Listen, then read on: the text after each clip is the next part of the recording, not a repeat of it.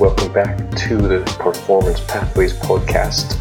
This week, as promised, we have a great speaker who has a great skill set in terms of field side or pitch side care, emergency care for athletes, as well as running a very successful clinic in Denver, Colorado. So this week we have on Dr. Ben Cowan, runs Action Spine and Sports Medicine in Denver, brings a very diverse skill set and diverse tool set to his treatment and care of athletes. He also travels extensively and has worked his way into that world slowly over the past 19 years, working at a very high level with numerous athletes from very diverse range of sports, which is no mean feat. It's often easy to gain a reputation in one particular sport, but not always quite so easy to cross disciplines as he's done. So Ben is going to take us through his journey from prior to chiropractic school, what took him into chiropractic school, and ultimately how he found his niche as a sports chiropractor. So I hope you enjoyed the podcast as much as I enjoyed making it. This is a slightly longer podcast today, about an hour, and we actually could have talked for much longer, but we want to try to make sure that these things are bite-sized for you. So without further ado, I will bring in Ben. Yeah, thank you. It's good to be on. Thanks for inviting me out. What I'd be interested to know from you, first of all, is how you got into, let's say, sports chiropractic before probably sports chiropractic was really a thing. You were telling me before you grown up in Oklahoma, and one of the most common questions, one of the things I'm always interested in is who were your early influences. But interested to know from your point of view, how did you get started with all of this? Yeah, so kind of my background, how I got into sports medicine, I guess in general, was when I was in high school. I had a career-ending injury. I had shoulder dislocated and actually got stuck in my pec. As a result, after surgery, they told me, "Listen, you're never going to be able to really play sports to your full potential anymore."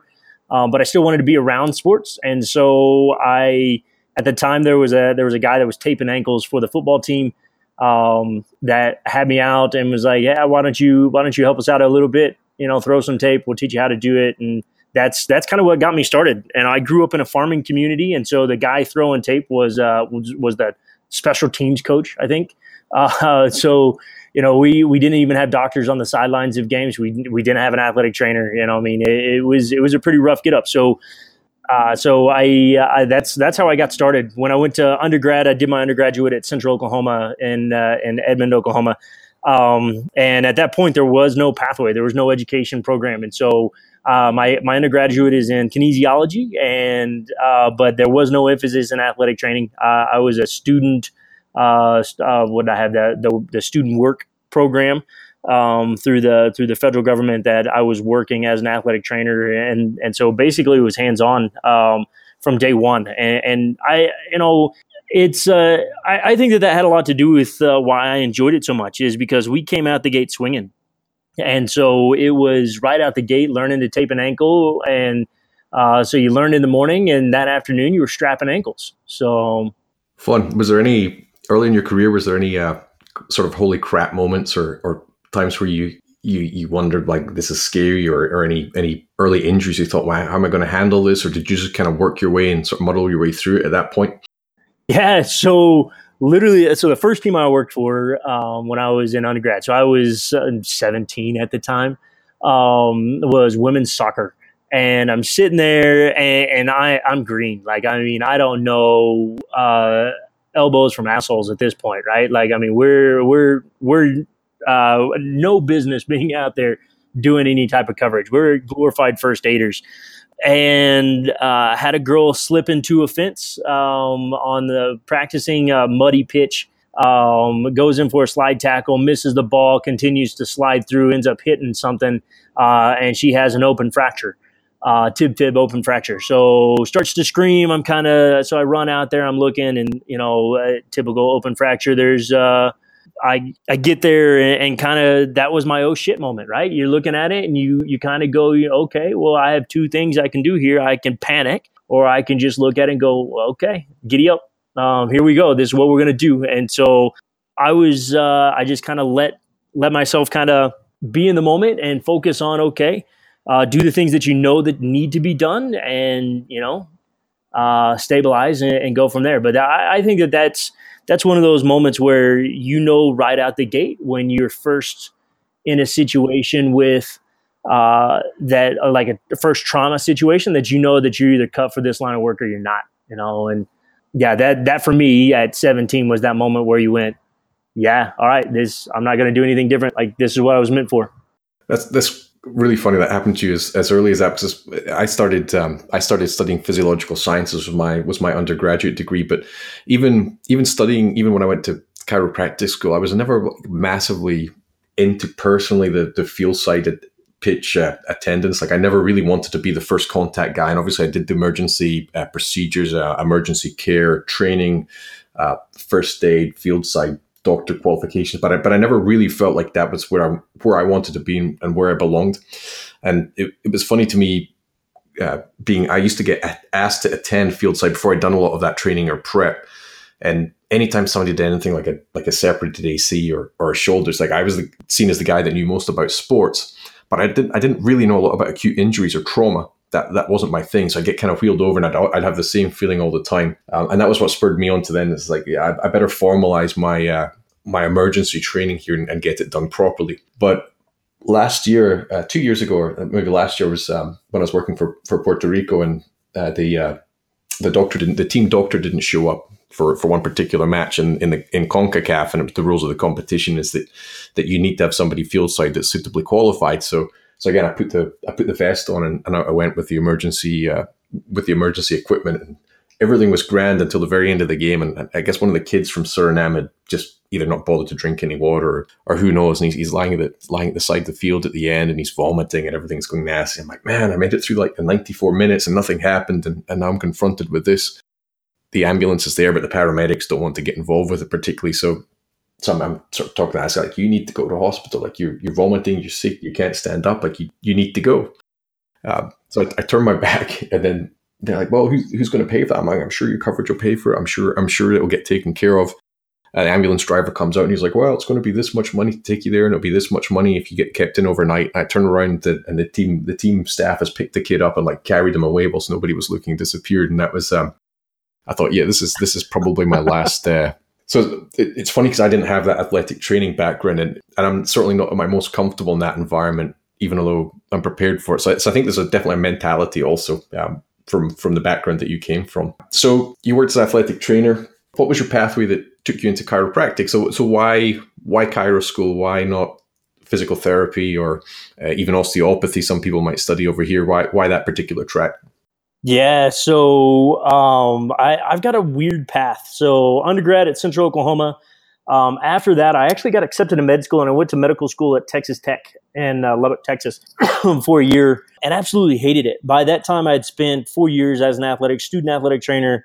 Along that same time, I had started working as a student athletic trainer for the Texas Rangers, and so I was doing some baseball and things like that. So I go to med school and back into the classroom and didn't have any time to actually work, and I was like, man, this sucks. So drop out of medical school, go get a master's from Indiana State in post-certification athletic training, and my emphasis was biomechanics, analytical biomechanics. Thinking that's what I was going to do, right? Like, going to be an athletic trainer, going to make a go of this. End up doing some more professional sports, just odds and ends things. Got back into baseball, spent another healthy dose in baseball. And then along the way, met a woman and got married, and realized that, literally everybody that I knew at the time that was an athletic trainer was divorced. And so I was like, well, I don't want to get divorced. So, I probably need a career change. And so at the time, I was good friends with a guy by the name of Chris Fox, who's down in Palm Beach, Florida, who was an athletic trainer, formerly an athletic trainer, had gone to chiropractic school. And so we got talking and, life and things like that. And he got out of athletic training for the same reason. He was married, wife was having a kid and whatnot. And, he wanted the family life. And so as we were talking, I was pretty frustrated with the medical model in the United States, right? Like it's just, it's just not a good system. We over medicate, we under exercise, and we've created this society where like pain is bad, right? And And pain is not bad. Pain is not inherently bad. Too much of anything, right, is bad. Too much pain is bad. But pain in its inherent form is a good thing. It's a molding characteristic. And so as we were kind of talking about, what would be a good fit, I wanted to use my biomechanical background, and that led us to, he was like, man, why don't you go to chiro school? I mean, you're half of the way there with the biomechanical aspect and the way that you look at the body and the way that you look at human movement. He's like, it's all based on movement efficiency, right? It's, you're not going to do anything to save the world, but at the same time, the kind of that mentality, he's like, if you can get over the mentality of or the philosophy of the chiropractor, he's like, you'll do really well. And so that's what took me to chiro school. And so I have a doctorate in chiropractic from Life. That's quite interesting. So I may come back to a certain element of that. But what was funny beforehand is you kind of just jumped straight into, oh yeah, and I happened to work for the Texas Rangers, and I did a couple of other bits and pieces. So that was there's probably like 3 or 4 really like key maybe even years of your life there that we sort of skipped over there directly into the Texas Rangers. And I'm pretty certain people don't just fall into working with the Texas Rangers. So maybe you could just expand and maybe take us through how that transpired. How did you end up working there in that position, in that capacity? Yeah, so I had a buddy whose mom was working the institution or at the team, and so I was a grunt. Like, I was a student athletic trainer, so I wasn't certified at the time, but yeah, a lot of it was I was there to pick up towels and pick up tape ins and stuff like that, dirty laundry. So that's which I think probably the majority of people, that's where we get started, right? Like, you get started out of necessity, right? Which is, somebody, they need somebody to volunteer and do all those other things. And it's always funny when people ask me, like, oh, I want to do what you do. And I'm like, no, you don't. Like, you see the cool stuff, right? You get to watch games pitch side, right? And I'm like, listen, man, like, don't get me wrong, I have the best job in the world. And so to those students that are listening to this, I don't want to dissuade you by any means. I will tell you 2 things that you need to remember. One, there's a lot of grunt work. You're going to be picking up a lot of towels and a lot of tape. And I've been doing this 20 years. I'm still looking and picking up empty water bottles, and I leave for Hong Kong in a couple of weeks, and that's going to be 10 days of the longest days of my life, where you just grind, and a lot of it is not putting hands on patients. It's doing whatever it takes to ensure success, and that may be treating, that may be picking up trash. So you need to be prepared for that. And then the other thing is that I always tell everybody is be prepared to be ruined, right? And I'm sure, Nikki, you can attest to this, right? You'll never watch games the same way. Oh yeah. So if you love the sport, for me, baseball, don't go work for a baseball team, because you'll never look at baseball the same way. Sitting in the stands is just so anticlimactic whenever you see a game from the sidelines or from, there is no greater feeling than standing on a sideline and watching a game in front of 80,000 people, or, the Olympic Games where you're watching the gold medal get handed out, from 100 meters in front of you. Like, you're ruined. Like, you'll never look at sport the same way. And it's both a blessing and a curse, right? Because it's so addictive. But on the other side, like, when you watch it on TV, you're like, eh.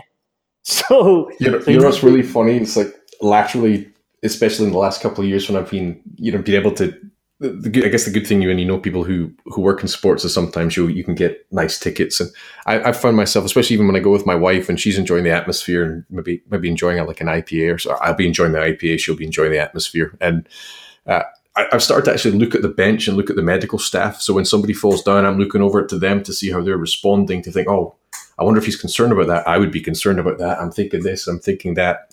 Especially because some of the guys and you're like, oh crap, I wouldn't be like, oh man. No, you're exactly right. I mean, you never, and even when you're watching the game, right? So even when there's not an injury, right? Because I do the same thing. I'm watching a game and I'm constantly like, dude, why are you moving the camera? Like, we haven't even evaluated the guy yet. Like, at least let me see. And but even when I'm watching the game, like, I don't watch it for, oh, that was an amazing pass, or oh, did you see that run play? I was like, no, I was focused on that. If we're talking American football, I was focused on that right guard that looked like he might have gotten his ankle rolled up, or like. And so, like, I just watch things from a very different perspective these days, and I'm constantly scanning for worst case scenario, because unfortunately, I've had a worst case scenario, and it's not something that many people know about my career. But I've had a case where things went wrong, and a patient is now, or an athlete is now, quadriplegic. So I think once you have one of those moments, you will never watch the game the same way. You're constantly going, when's that next moment? When's that next athlete not standing up? So without probably going to the details of that particular incident, what I'd be interested to know is, how did you personally and professionally recover from that incident? What did you go through there? Yeah, I'm more than happy to talk about the incident. I mean, it's I think that it's something that needs to be talked about, especially in the healthcare provider profession, especially if you're planning on going into this field, right? Because the chances are, if you work in this at this level, in contact sports, collision sports, combat sports, whatever it is, there will be a day when you have an athlete that doesn't get up. In my case, it was the spring of, what was it? Spring of 2010. Yeah, somewhere around there. No, it was earlier than that. 2005, I think. And it was an athlete. I was covering a rugby tournament. It was a rugby tournament in South Florida. My team, Life University's rugby team, was actually warming up, and so I had my back to the pitch. And there was a game going on. It was a big festival game going on, and I'm watching my boys warm up. No issue going on, and I hear somebody yell my name, and I'm going, that's weird. Like, all my athletes are in front of me, and I turn around and I see a good friend of mine. She's actually still very close to me to this day. Her name's Ashley Lincoln. Ashley is standing over a body that is face down in the middle of the pitch, and everybody else is kind of standing around them. So I immediately sprint out to her. I provide inline stabilization, C-spine stabilization. And as we are going through this case, this guy starts to go into respiratory distress. And so about that time, we had another doc that was out at the pitch watching his kids play, and he was doing some checking and kind of going through neurological, just a real quick neurological symptom check, and none of his reflexes were popping. And so he had zero activity. And so now we've got this guy that we know has got a brainstem injury, who's struggling breathing, but at the same time, he's telling me, I can get up. So he's trying to move around, and end up finally getting him rolled over. And I finally explained to the man, like, listen, you've had an injury, and I really need you to calm the fuck down. Like, the best thing you can do right now is just shut the fuck up and listen. And that's exactly how I worded it. And he just kind of looked at me, because he's on his back now. He kind of looks in my eyes and he goes, okay, doc. And so EMTs get there, we get him boarded, get him off site. And he goes straight into surgery, and unfortunately didn't have the outcome we were hoping for. He's alive, which is good. But I've had athletes that I've had two other scenarios that athletes that they ended up surviving, but they did have a period where they were deceased on us, and the EMTs were able to bring them back. And so, I always tell that story and put the emphasis on, as much as you want to be in this sport, as much as you want to be in this world, you need to be prepared that regardless of your level of expertise, chiro, DPT, athletic trainer, MD, DO, I don't care.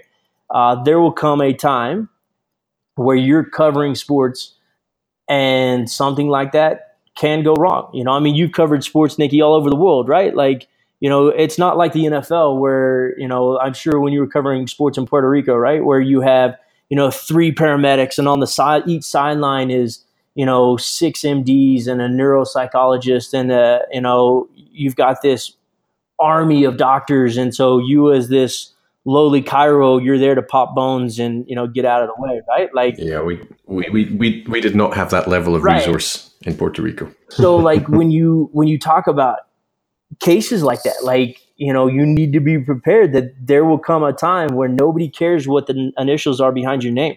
You're Doc. And as Dr. Kirk, like, this is your job. You own the situation, and come hell or high water, you're responsible for the health and well-being of that person. And it's not to be taken lightly, right? With that said, it takes a certain breed of cat to do it. And so if you're listening to this podcast, you've probably already realized that you're the kind of person that can manage those scenarios. And so, you know, just be ready because they may come. You know what springs to mind there is that case of Joseph Malumbo that had cardiac arrest at Tottenham Hotspur, playing. I think he was playing for Bolton at the time a few years back, and actually took a cardiovascular doctor. He was actually on a BGSM podcast quite recently, just talking about the experience to actually enter the field of play. I think he was just there as a spectator enjoying the game, and he came on and they performed CPR on him for like quite an extended period of time. But what that actually did was it really brought focus into pre-match preparation. Why were some people, I mean, who knows, maybe it's just good fortune, right people, right time, different circumstances, but why was that such a common occurrence in football, for example? And why were outcomes so dramatically different depending upon the case? And one of the things that was highlighted there was the pre-game preparation. The rehearsal, the practice, and the steps, the things that people go through before they even step out there with their medical bag. And all of that, doing those basic things consistently well and being prepared for that worst case scenario, and you could still get a bad outcome. I mean, sometimes bad things happen. It just is what it is. You also want to be able to say, like, I did everything that I could possibly do in my power to help the situation. And then even then, sometimes it's not going to be quite there. But yeah, that's interesting. So did that then change? Did you always have a very fixed, whether it was just yourself or whether you're working with a big integrated team, do you have a certain system or certain, let's say, rituals that you follow prior to games, prior to practices? 100%, always. You know, it's always pretty much the same. You know, when I even now, so I don't do on-field care anymore, and so I've been off the pitch for quite some time. But even now, I find myself, you know, when I leave for Hong Kong in a couple of weeks. So I've got 2 weeks until Hong Kong. I've already started going through my med bag and going, okay, what do I need to reorder? What do I need to? Yeah, and I've got my list, and it's just it's very specific. And my list has changed just about every year as, you know, technology changes and goodness, excuse me, and, you know, my focus has changed. But I've always found myself always having emergency supplies in the bag. And when I get to a pitch, one of the first things that I'm always aware of is and it's just ingrained into me. I look around and I go, okay, where is EMT? Which direction is that spine board coming from? Right? Where is medical set up? What happens if we're in the far corner? Like all these things, and I don't even work on teams anymore. Right? I'm there as part of the referee care, and then also with the event itself.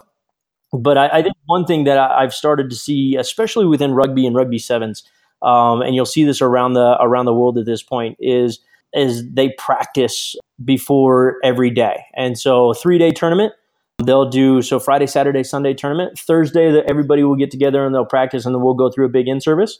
Friday morning before games get started, we're spine boarding on the sideline and we're reviewing. Saturday morning, same routine. Sunday morning, same routine. And it's just that, you know, perfect practice breeds perfection, right? Like there are very few times where you need to be perfect, right? And I think we throw that word around too often. But in spinal cord injuries, you need to be perfect. There's just zero room for error. And so perfect practice breeds perfection. And so we practice it often. And I think that with the hopes that we never have to do it. Unfortunately, we see it a lot. I think, I don't remember the exact numbers on the Las Vegas tournament, but we saw an abnormally high number of spine boards in Vegas. And every doctor there, every athletic trainer there spine boarded somebody. And so, nobody's immune. I saw chiros that were providing inline stabilization. It's just, you got to know. So that being said, Ben, where did you acquire these skills? What was your, I don't want to say academic pathway because what was your training? What was your preparation? Let's say your formal preparation and training to feel like you were competent and able to perform in that environment. 100%. The nuts and bolts of the specifics. Yeah. Yeah. So I was fortunate with my undergrad degree. Actually, is where it all got started. My mentor and very good friend Jeff McKibben was in charge of the program there, and McKibben made sure that at the beginning of every season, in August, the athletic trainers would come in early, about a week early, and we all would go through our CPR and get re-upped on our CPR certification, and all of those things. Restock the training room, making sure everything, meticulous detail. Everything was accounted for, and then we would spend an entire day spine boarding on different facilities. And so we would go down onto the football field and spine board. We would go to the basketball court and spine board. We would, go to the upstairs area where the indoor track was and spine board. And so, we were so familiar with it, even as a 17-year-old kid. Like it was just it became second nature. And so, I was very blessed to have somebody like Jeff that saw the value right out the gate. And as a result, we didn't have a choice. Like it was just, this is the way it's going to be done. And yeah, I can never thank him enough because, fortunately I never spine boarded when I was an undergrad, but since, the first time I spine boarded was after I was already finished with my master's. And so I already, by that point I'd had, 6 years of education underneath my belt before I even had to use that particular skill set. Thank God. But I don't think that there's any substitute for just, early and often. Right. Brilliant. Yeah. And that's funny. That's really the foundation of high performance is preparation. So let me, on the same track, but maybe slightly different, because you're not just a sideline doctor. I mean, you're a highly skilled, let's say a technician, maybe that's fair to say, a clinician. So talk to me a little bit about the upskilling of your clinical abilities. Take me from maybe through chiro school up to the present day. What's moved the needle for you the most? Oh man, that's a tough one. So I think that a lot of times when we talk about what did or didn't move the needle, I think everything moves the needle in its own right? When you talk about soft tissue mobility, right? You talk about kinesio tape, right? That used to be such a big rage, and now that we kind of understand it a little bit more, maybe it's not as good as what we thought it was, right? Maybe it's not doing everything that that we thought it was doing. Soft tissue mobilization, whether it was Graston or Factor or any IASTM technique, it's an amazing technique, but is it really doing everything that you're supposed to be doing? And so I think that everything kind of evolves in its own mindset. And so dry needling, same thing, right? Love the technique. I dry needle all the time. I find myself maybe not dry needling as much the more pain science that I'm studying. And so I think that all those techniques, cupping, right, all those things, you could all come back to time and a place, right? And I think that that's really kind of been the thing that if you were to say what's really defined your treatment strategy, it's been able to better define that as I've gotten older. I think that my overall skill set is fairly close to the same that I was when I was 17, right? Here's some tape, here's some scrapey tools, or some soft tissue work, whether it's with your hand or a blade or whatever it is, right? Here's some manual therapy. Here's some PNF. Here's some PIR. Here's some, some static stretching. When you get back down to it, it's all pretty much the same, right? Like, I think what differs is where does it fit in your overall treatment strategy, right? And so, sharp sensation, whether it's from a needle stick or, shocking the shit out of somebody with Russian stem, right? Like, what are you trying to achieve? And so I think that they all have their place. I think that really what it comes down to is that for me, as I've studied more and learned more, I can better define when we're to use certain technique and the why. Why am I doing this? Because I had it told to me from one of my professors in graduate school. He used to say that undergrad is for the how, right? You're going to learn how. You're not supposed to ask any questions. Just do it this way, right?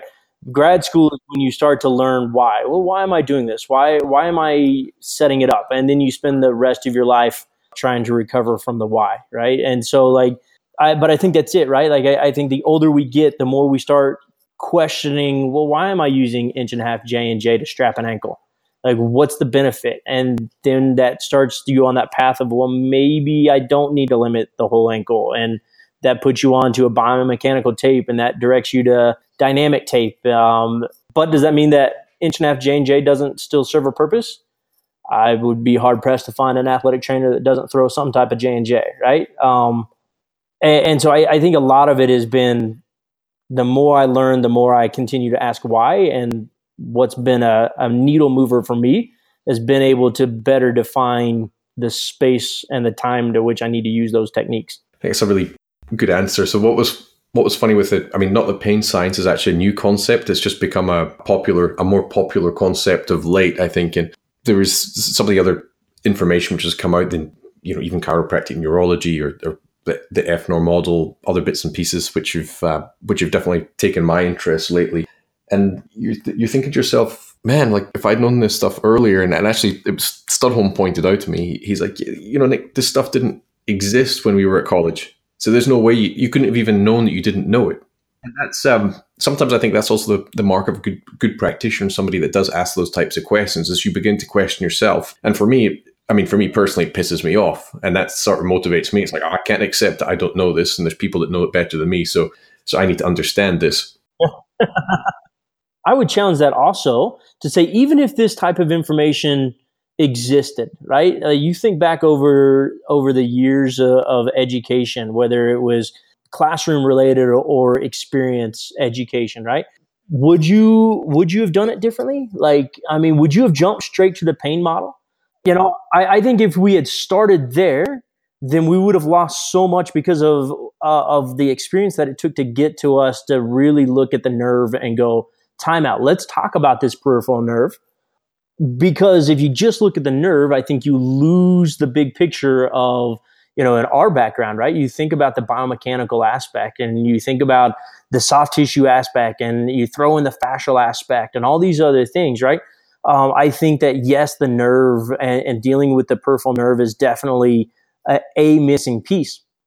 But I think that, and when I deal with, chiropractic neurologists and things like that don't have the soft tissue background that Nick has, or you have, or myself, or Adam Wolf, or some of those other people, right? Like, I often look at that and I go, you can't just focus on the nerve. And I think if we had jumped to the nerve first, we wouldn't have focused on the mechanics first. And then when addressing the mechanics didn't work, we looked at the soft tissue. And when that didn't work, we looked at the fascia. And when that didn't work, we looked at the nerve, right? So I think that that progression needs to happen. And so, yeah, I still think that it's definitely one of those that you can't just get tunnel vision and go, oh, it's the nerve, right? Like, don't chase the pain or whatever it is. Like, that's a good aspect, but you can't forget that we deal in human performance, right?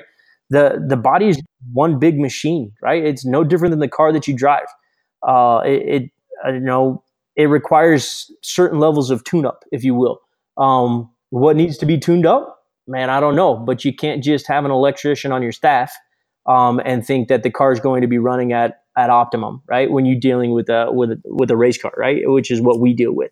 On that theme, Ben, can I ask you? And this actually came from a chiropractic student that's very interested in sports medicine. It's not, although I'm interested as well. You sort of alluded there that you see a place for, use the analogy maintenance, which is obviously probably the most common chiropractic analogy ever, maybe. So obviously you're treating, I mean, you just told me before we came on, you got a pretty special, interesting case that came into your office, which I would probably say falls into the acute category of injuries.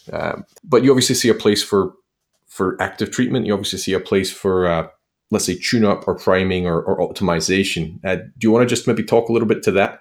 Sure, absolutely. So I definitely fall outside of the traditional chiro care plan mentality, right?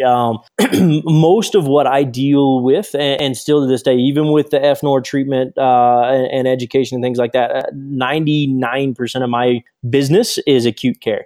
Most of my clinic is built around UFC, MMA, rugby.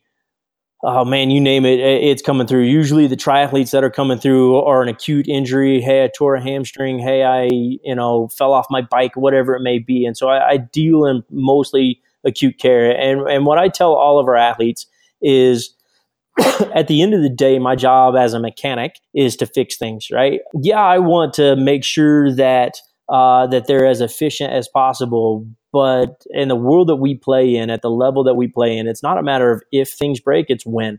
And so that's just an area that I tend to focus in.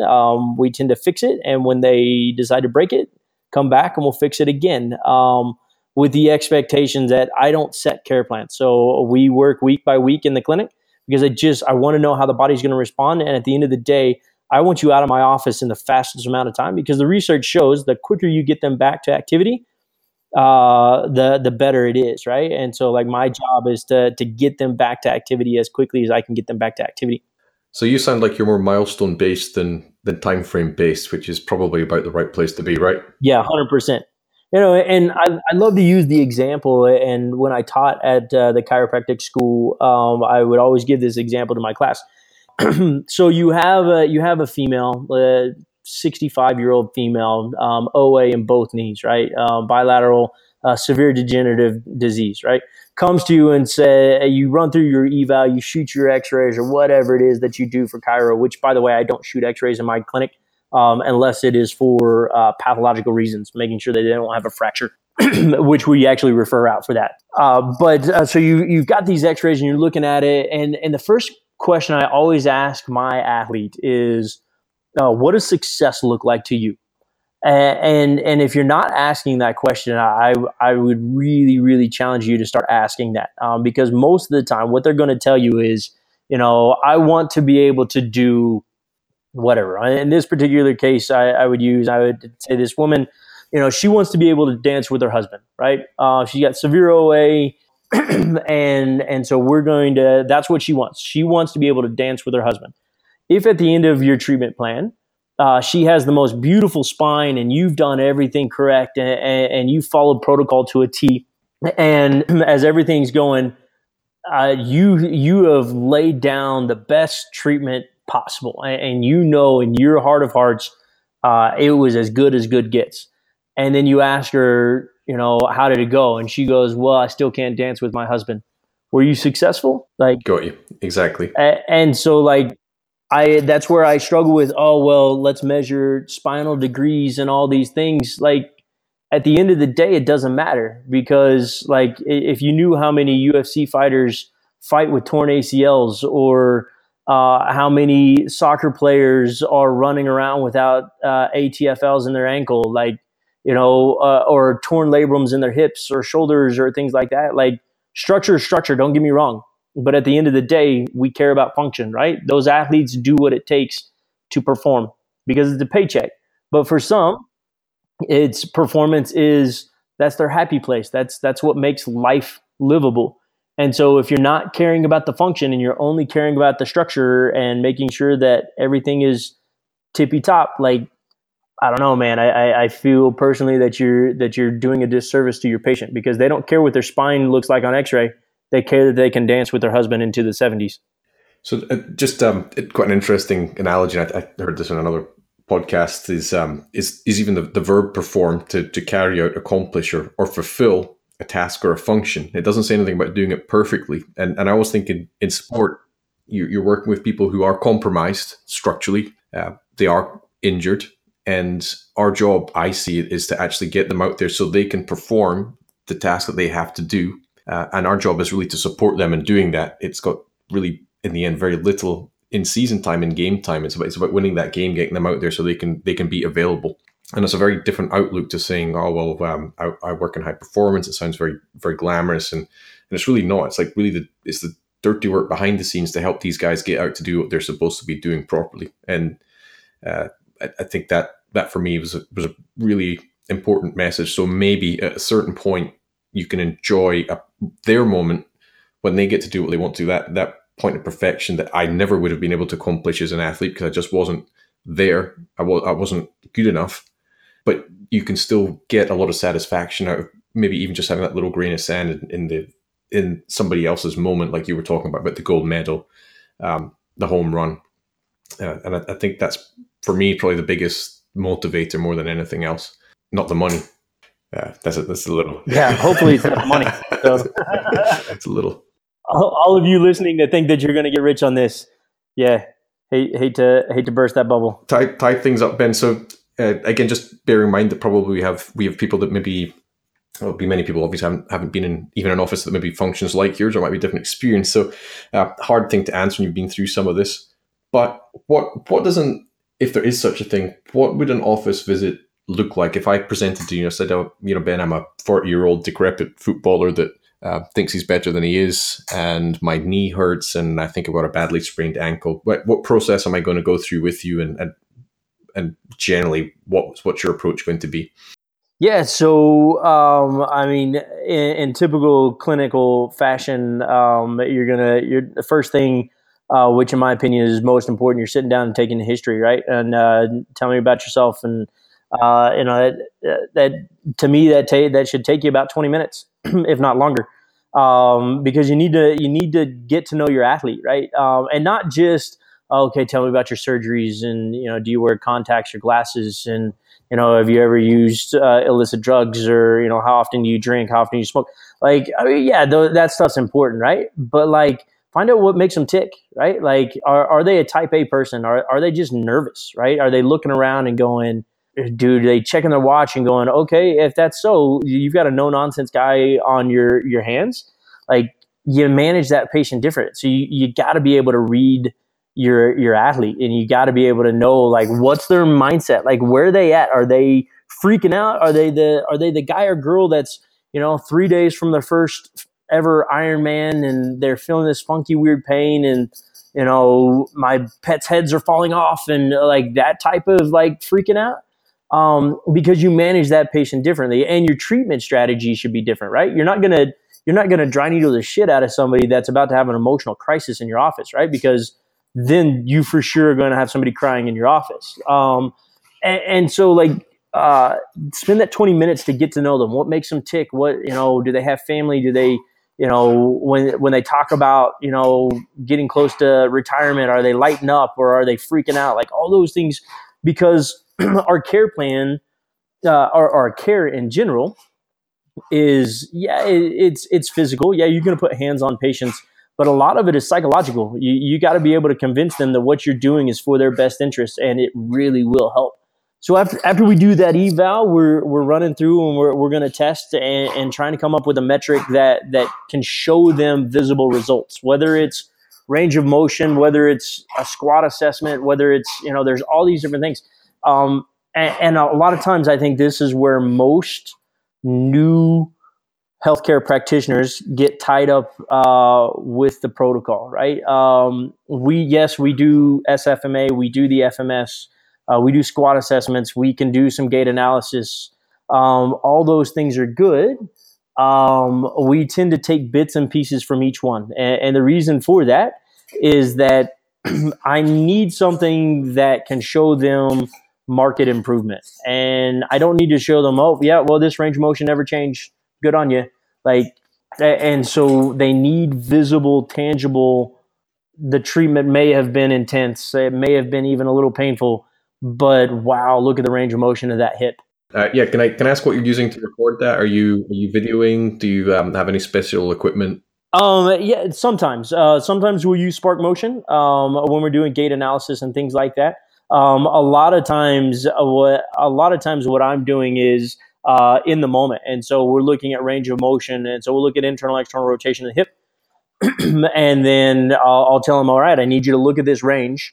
And tell me what you think. And they're, oh yeah, I don't have nearly the internal rotation. And then I'll go in and I'll needle pectineus, and then I'll immediately turn around and retest. And so that they're seeing that, they go, oh wow, yeah, okay. And so we tend to, I don't tend to videotape as much, because I tend to want to retest immediately after we treat. And so the value there is, okay, yeah, that's a little stiff. Okay, let me bend over and touch your toes, or let me do a deep squat.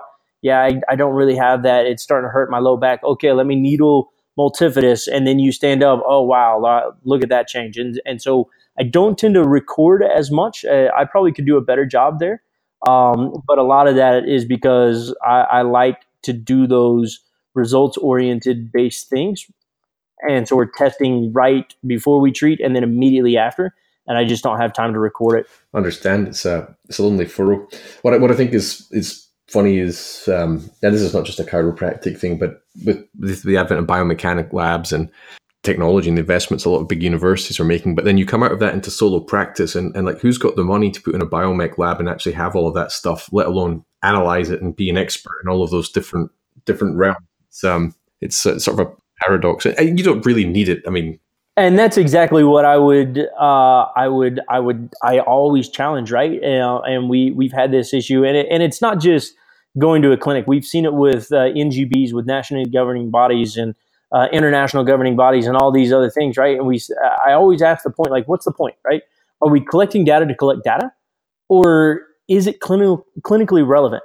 You know, if we're looking and we're going, okay, yeah, you're biomechanically, on your run analysis, we're seeing a 3 to 5 degree shift in, from right to left, left to right, asymmetry. I would look at that and I go, okay, but so what? Right. And not to be a jerk about it. I want, it's human performance. And you already touched on it earlier when you said, like, we don't deal with perfect bodies, right? Like, all these guys and girls are going out there with some level of, fucked upness, if you would put it in, right? Like, they've all got something materially wrong with them, and a structural limitation of matter that we're just not going to overcome. And so why are we collecting data? And if it's clinically relevant, then I'm all for it. But if it's not going to change the treatment plan, if it's not going to influence how this person truly performs, because at the end of the day, the elite level athlete, that's really all they care about, right? Like, I mean, you covered footy for how many years now? Like, how many athletes? Let's just say a bunch. Yeah. So, like, how many times did the athlete care about their ankle range of motion? Like, how many? Doc, did my range of motion change? No. They ask, Doc, can I go? Hey, can I play this? Hey, can I go practice? That's all they care about. Like, they don't. Well, I mean, you saw a 5 degree change in range of motion. Okay, so what? Can I go practice? I don't know. It's the same with, like, I presented a couple of weeks ago at the International Sports Medicine Symposium in Las Vegas, and there was a really cool talk on diagnostic musculoskeletal ultrasound, which we do in our office. And one of the guys was laughing. He was like, if you're going to do this, he's like, do not use it on track athletes. He's like, because you see this little bitty tear in a hamstring of a trackee, and he's like, and next thing you know, they're asking for a scan every day to go, well, how much did it heal? And he's going, sometimes data can hurt more than it can help. Now, if you have a tear, it's good to know, but did that, 5 millimeter tear, is that going to keep that athlete from running at nationals next weekend? No, right? Like, and it's that adage as well: treat the person, not the scan. No, you're 100% right.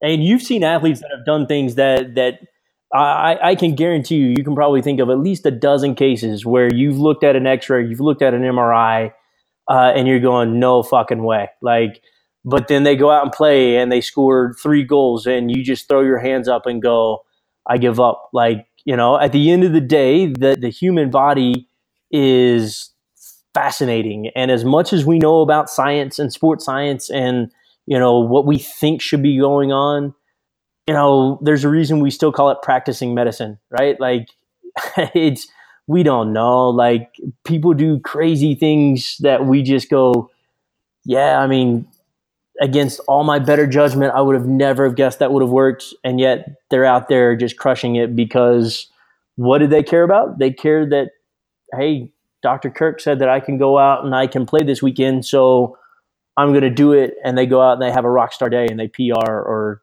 Yeah, I mean, that's in the end what it's all about. So look, let's start to close things out here, Ben, because I said this was going to be like a 20, 30-minute thing, and it's just my point of view. I've really enjoyed listening to some of the context and the background. My pleasure. I can get a little long-winded. My apologies. No, not at all. I'm happy. I would have requested 60 minutes. I thought I could have got it, but let's close out. So what's coming up next for yourself? I know you're off on another trip in 2 weeks. Yeah. So my goal right now is to oversee everything through the Tokyo Olympic Games for rugby sevens, and so I've got Hong Kong end of this month, and then I've still got London, Paris. I've got to go to Canada for another event, and then World Cup. This is a World Cup year, so we've got World Cup Rugby World Cup in San Francisco this year for sevens, and so I'll be heavily involved with all of that. And then I'm actually working with a company right now. Helping to develop some human performance stuff. And it's dealing with the same stuff we talked about, right? Like, we can't do anything about structure, right? Like, you tore your ACL. Does that mean that you can't perform? Maybe, but, we've come up with some pretty cool stuff, dealing with the treatment of pain and human performance based on those things, that we're hoping to have out within the next 30 days. And so doing some really cool consulting work with them. And that's the big carrot in my life right now. So where can we find more about yourself, Ben? I know you're not probably doing as much teaching as you have done because you're going to be traveling like a crazy person. So my website is Action Spine and Sports Medicine is in Denver, Colorado. It's actionspinedenver.com. And if you want to get a hold of me directly, best way is my email is just ben@actionspinedenver.com. And, and this is definitely one of those things that, I was so excited to be able to do because, I'm excited to see what the next wave of doctor that comes through. I think that those of you listening to this out there right now, you are the ones that are, you're the future of healthcare, and the things that you're going to have at your disposal. I just it's mind boggling the technology. And so if you ever have questions about what I'm doing or the work that I'm involved in or questions about anything, feel free to hit me up. I'm more than happy to answer. And the company that I'll be doing some work with, if it's something that interests you, I'm actually doing some cannabis research right now, looking at CBD and CBG, CBN on human performance, as that just came off the banned substance list by the World Anti-Doping Agency. And so we're looking at how those types of